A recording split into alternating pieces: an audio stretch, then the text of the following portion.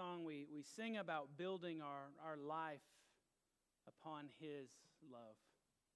It's upon Him. He is our firm foundation. And it's no shock to anyone that we live in a fallen world, do we not? You look around and you see all the things going on in this world. You see all the hurt and the pain and the troubles we deal with natural disasters and wars. It's part of living in this fallen world. We experience pain and struggle and frustration and trauma and hurt. You know, it makes me wonder if only there was something or someone that was telling us everything was going to be okay.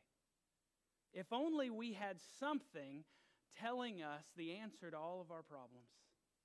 If only we had something we could look to as a complete guarantee for all that we will ever need in life.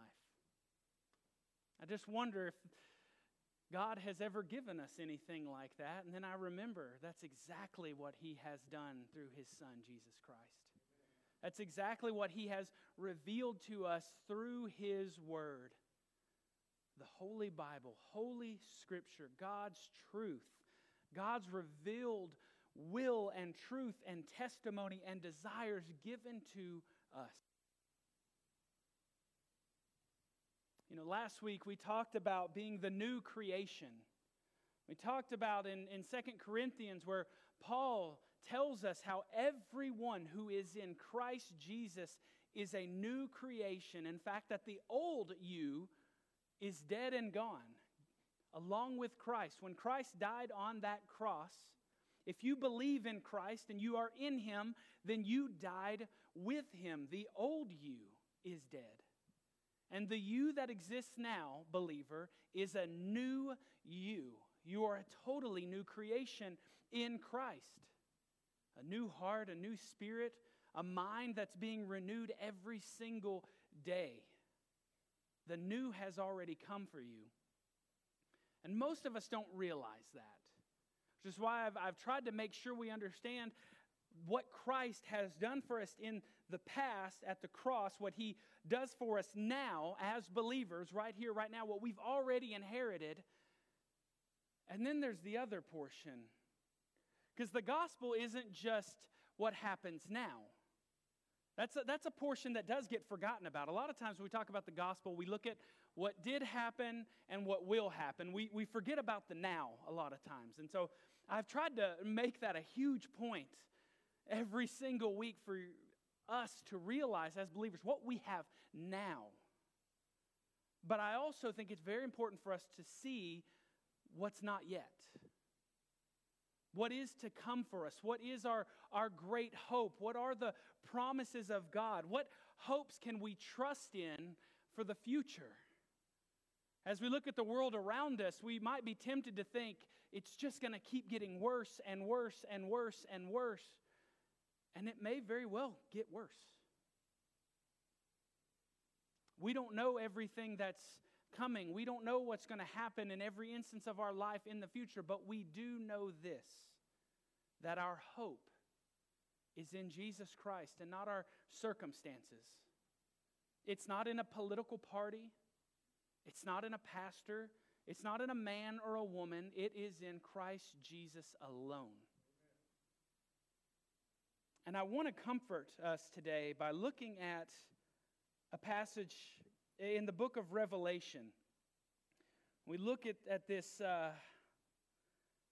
probably one of the most disputed books in all of Scripture.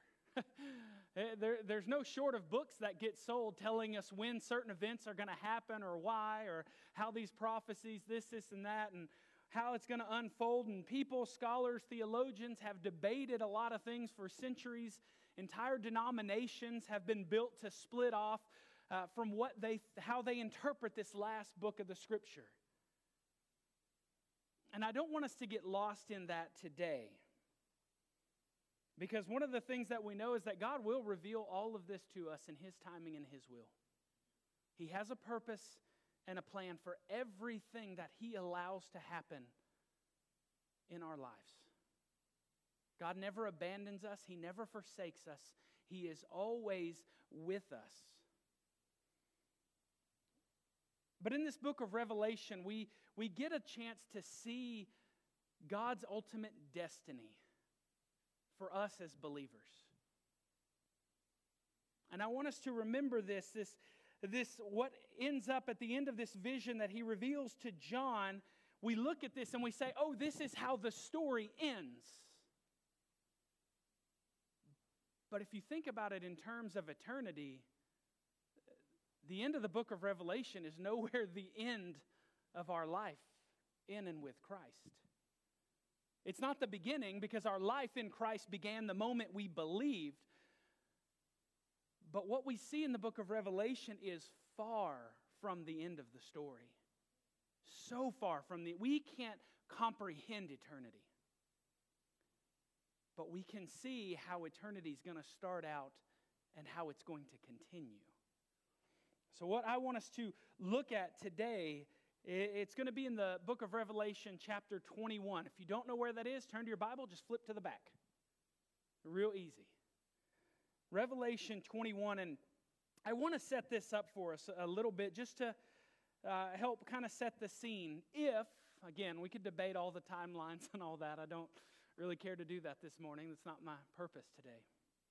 But if the book of Revelation follows a relatively sequential, set of events, what happens in chapter 20 is that Jesus Christ defeats Satan and casts him into the lake of fire.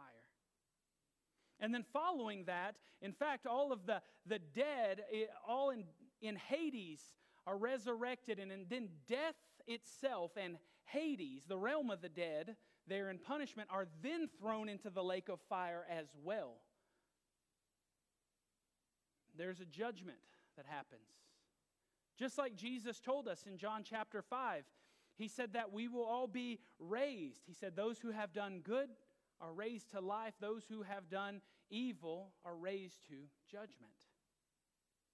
You say, hang on, wait a second, Aaron. I know I've heard you week after week after week after week tell us it was about believing in Christ Jesus, not our good works. But what did Jesus say the good work of God is? John chapter 6, that you believe in him whom he sent. This is the work of God. Jesus told us in John chapter 6 that everyone, this is the will of my Father, that everyone who looks on the Son and believes shall have eternal life. And I will raise him up on the last day. Those who Jesus has given eternal life to, does he raise us up for destruction or for eternity with him in heaven? This is the will of my Father, that everyone who looks on the Son and believes in him shall have eternal life.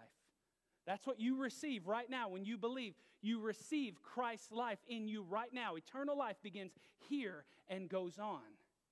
But that's not the end, is it? Jesus said, and I will raise him up on the last day. And this is what we're going to read about in John chapter 21. This is the promise and the hope and the destiny for every single person who looks on the Son and believes in him. Revelation 21, beginning in verse 1. I'm going to read through 7. John says, so this is after Satan has been thrown into the lake of fire, after death and Hades have been thrown into the lake of fire, the second death to die forever. This is what John saw. This is our hope. Then I saw a new heaven and a new earth. For the first heaven and the first earth had passed away, and the sea was no more. And I saw the holy city, New Jerusalem, coming down out of heaven from God, prepared as a bride adorned for her husband.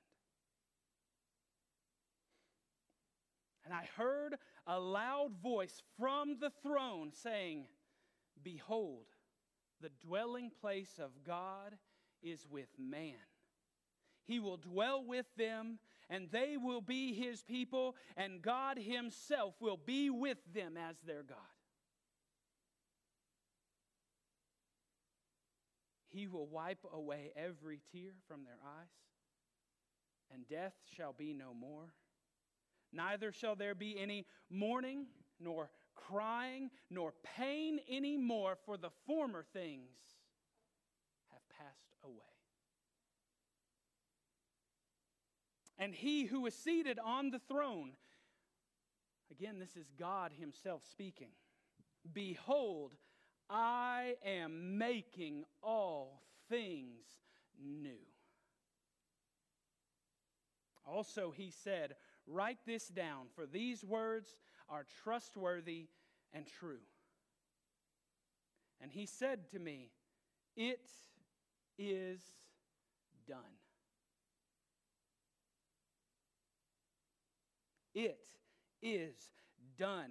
I am the Alpha and the Omega, the beginning and the end. Now listen here. To the thirsty, I will give from the spring of the water of life without payment.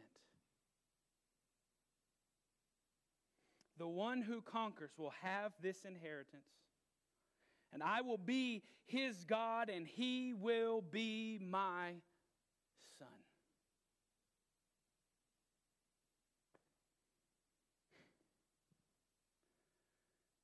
When we think about that day in heaven,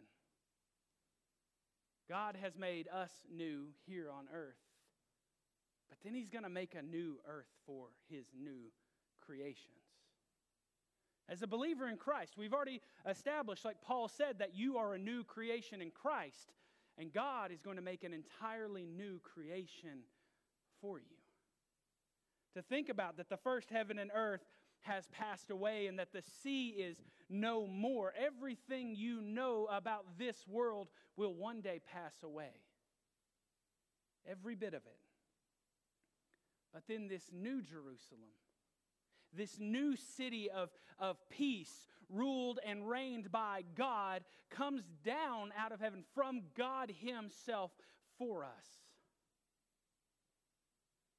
And there in verse 3, God declares the fulfillment of His promises. Going back to Moses and to Abraham, if we look, the promise that was given to them in the first place is that I'm going to bring you out of this place. I'm going to give you an inheritance. You will be my people. I will be your God, and I will dwell among you.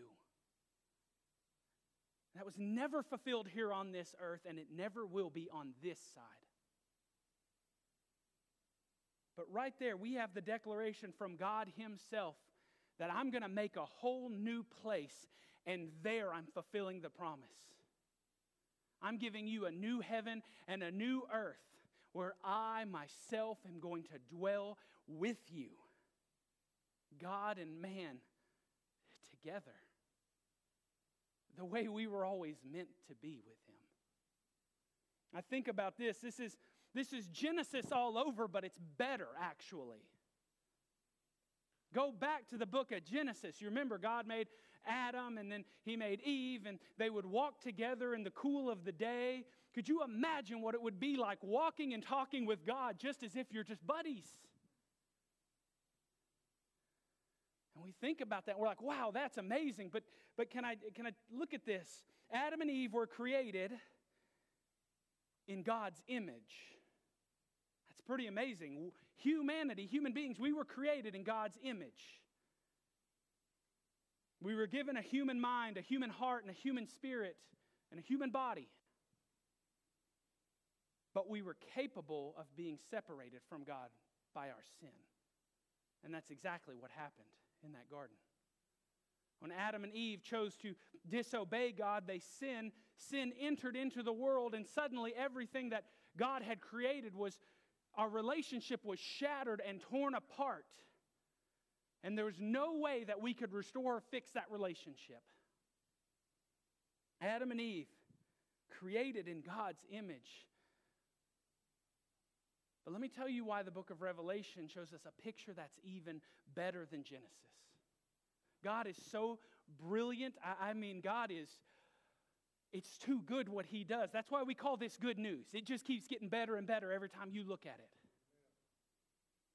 So Adam and Eve, the original creations, the first Adam, the first man, the original, they were made in God's image. They were created in God's image. As a new creation in Christ, you were created in Christ. You say, wait, how's that different than being made in God's image? In the original creation, we bore God's image. In the new creation, we have God's Spirit living inside of us. This is better than being just made in His image. This is having Him alive inside of us. With a renewed mind, a new heart, and the Holy Spirit. Not just a new spirit, but the Holy Spirit Himself. Adam and Eve, they could be separated from God. In that garden, when they sinned, they would be separated from God. And that's exactly what happened. But in the New Jerusalem, we can never be separated from God. Because the old is dead and gone. Jesus Christ has taken away our sins for all time. He removed them. He got rid of them. We never have to worry about being separated from God ever. Totally new creations. Joined with God's Spirit. Made completely new and never able to be separated from God. It's Genesis, but better. It's a whole new creation. That's what he says in verse 4. He says, He will wipe away every tear. There's no death, no mourning, no crying, no pain. Why? Because sin is gone.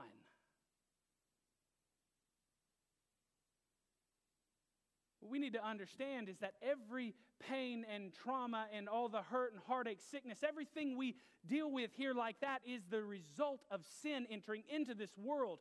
We were given dominion. We fell in sin. Sin entered the world, and it has been infecting everything since. So Christ had to rescue us, do away with our sin, so that we could be united and recreated, reborn, born again in Him. Never to be separated again. And that sin is dead and gone and passed away.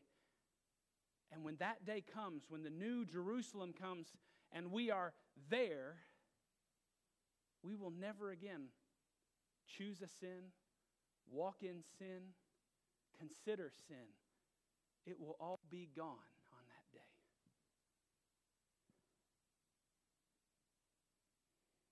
The only thing reigning will be Jesus Christ, living in our very midst. His Spirit alive inside of each and every one of us. But that holy city won't need a light, because Jesus Christ Himself, our God, will be living in our midst forever. Forever and ever. You know, a lot of us have a picture in our mind of what heaven might be like. We might have gotten some weird ideas from some silly cartoons we saw as kids, where we think heaven is just everybody sitting in white robes playing harps floating on a cloud. Or we might think of it as just one big church service where we don't do anything else. But God's new creation, His new world, His new Jerusalem that He creates for us, where we live and reign with Him as co-heirs with Christ, is beyond anything our minds can imagine or conceive. It's beyond any wonder we could ever dream of. And its joy is never ending because of our Savior. And His declaration here in verse 5, look at this. He says, I am making all things new. We go back and we look at creation back in Genesis. Again, God made this and He said it was good. It was good. It was good. It was good. It was good. This is going to be, for technical terms, way more better. I am making all things new. You know, we like new. We like new cars. We like new homes. We like new this and that. Why? Because it's not breaking down. It's not having all these problems. It's not having all this. In the new heaven and the new earth, nothing gets old. Nothing wears out. Nothing wears down. It's new, and it's always new. Forever new. And in verse 6, he says that it is done. It's funny, only God can proclaim that something is accomplished before He's accomplished it, right? Only God could make such a declaration that it is done. This reminds me of the work that whenever Jesus spoke on that cross, it is finished. He spoke those words long before you ever believed and got saved, but He had accomplished everything He needed to. And the same thing here. Because these words come from the very mouth of God Himself, seated on the throne on high, you can bet everything on this. When He says it is done, there is no changing the future that awaits us in Christ Jesus. It is as certain as it has already happened, even though it hasn't. Only God gets to do that. He is the beginning. He is the end. But look at this. I love this, and this is the best part of this to me. Who gets to enjoy this? Who gets to enjoy this? Chapter 20 says, if anyone's name was not found written in the Lamb's book of life, they were thrown into the lake of fire. So who gets to enjoy this? Right here. Who does God say this is for? To the thirsty, I will give from the spring of the water of life without payment. To anyone who thirsts for His righteousness, to anyone who thirsts for Him, to anyone who longs to have His life, that living water, the water of life, He gives it to you by charging everything you can muster. No. He gives it to you real cheap. No. He gives it to you without payment. Grace is grace because it is free. Let me make that statement again. Grace is grace because it is free. If it costs you anything, it's no longer a gift. That's a payment. That's a transaction. That's a purchase. That is not what Christ Jesus offers to us. What He offers to us is the gift of eternal life without payment. Free. To the worst of sinners. To the most hideous of humans. Anyone can come and drink from this, just as Jesus said, everyone who looks on the Son and believes in Him shall have eternal life. And I will raise him up on the last day.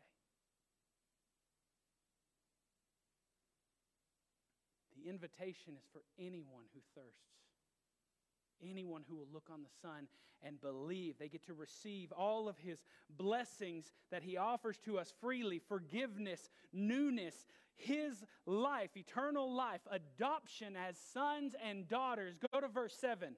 Look at this. The one who conquers will have this heritage. I will be his God and he will be my son. Sons and daughters, us. How do we conquer? How do we overcome all of this? By drinking freely what He offers to us. By believing in His Son, we receive the water of life, and we get this freely, and we are His children. God would call you son or daughter. God would call you His very own. This is your heritage. offered to anyone who will look upon the Son and believe. But for those of us who already believe, this is our heritage. This is the future that awaits us. This is the future that we've already begun to embark on while we're still in the fallen world. New creations will never feel at home in this fallen world. Amen? But you do have a home. It's being prepared for you as a bride adorned for her husband. And any married man can tell me this: you ain't never seen nothing more beautiful than that woman on your wedding day. As a bride adorned for her husband, pure and clean and holy. God is preparing this for you, His people, that He has made pure, clean, and holy by His blood and His life, given for you to make you new. It doesn't matter what we experience in this world. It doesn't matter what hardships we face. Nothing can separate you from the love of Christ. Nothing can keep you from this, because God Himself declares, it is done. This is your future. Amen? Amen. Let us hope and trust in Him. Let us pray. Our Heavenly Father, Lord, God, we thank You for this wonderful future that we have, God, that You have already prepared for us, that every moment of this life is moving us closer to that day, God. That's why we can celebrate even amongst the hardest of circumstances. We can always be joyful because we know what lies ahead for us. The future that You have declared, the future that You have created, us and You together because of Your Son.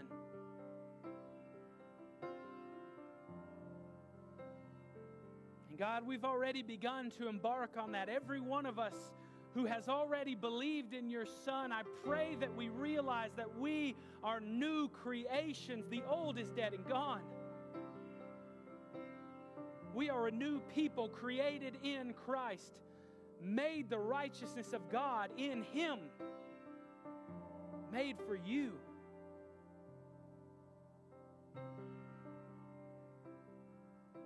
And God, we have a glorious future. Again, this is why we celebrate and call the gospel good news, because everything about this is good. There's no tricks in the gospel. There's no gotcha. There's no catch. It's a free gift given to any and all who thirst, who look upon Your Son Jesus and believe in Him.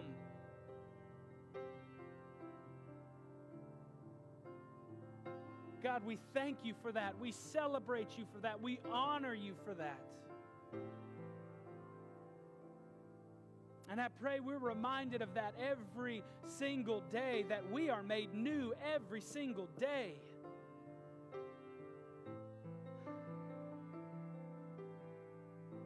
But Lord, I also pray for anyone in this room who has not yet received that free gift. I pray that Your Holy Spirit would move them and guide them and show them that all they have to do is look upon the Son, look upon Jesus, and believe in Him. They turn away from themselves, turn away from their sins. They quit relying on themselves, and they look only to Him as their Savior, as their righteousness, as their holiness.